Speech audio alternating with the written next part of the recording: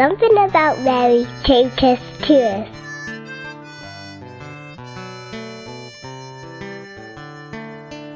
Hi, I'm Marta and I'm from Poland, and I really try to pray for all people in the world and for peace and for love.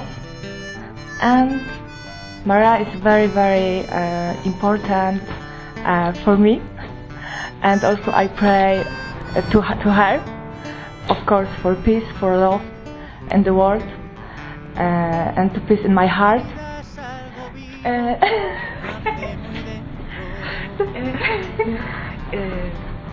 Okej, now.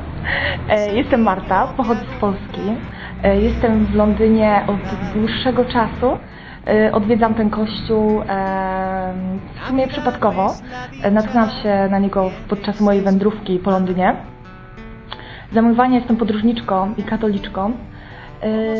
Modlę się o pokój na świecie, o pokój w ludzkich sercach i o to, aby miłość zwyciężyła wszystko. Dziękuję. Thank you.